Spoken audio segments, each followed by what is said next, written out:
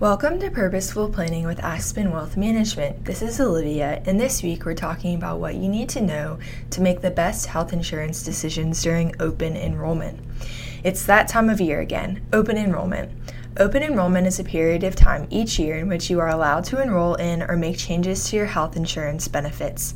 Texas open enrollment runs from November 1st to December 15th, and to find a list of open enrollment dates specific to your state, go to ehealthinsurance.com and search for 2021 open enrollment dates by state.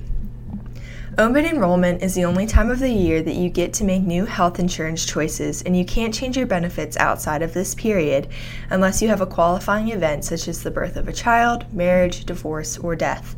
The options you have may be overwhelming, so if you're looking to learn more about how different health insurance benefits can factor into your financial plan, this series is a great place to start. Tune back in tomorrow to hear about the differences between an HMO and a PPO. Follow us on Twitter at AspenWealthMGMT for more investing tips and insights.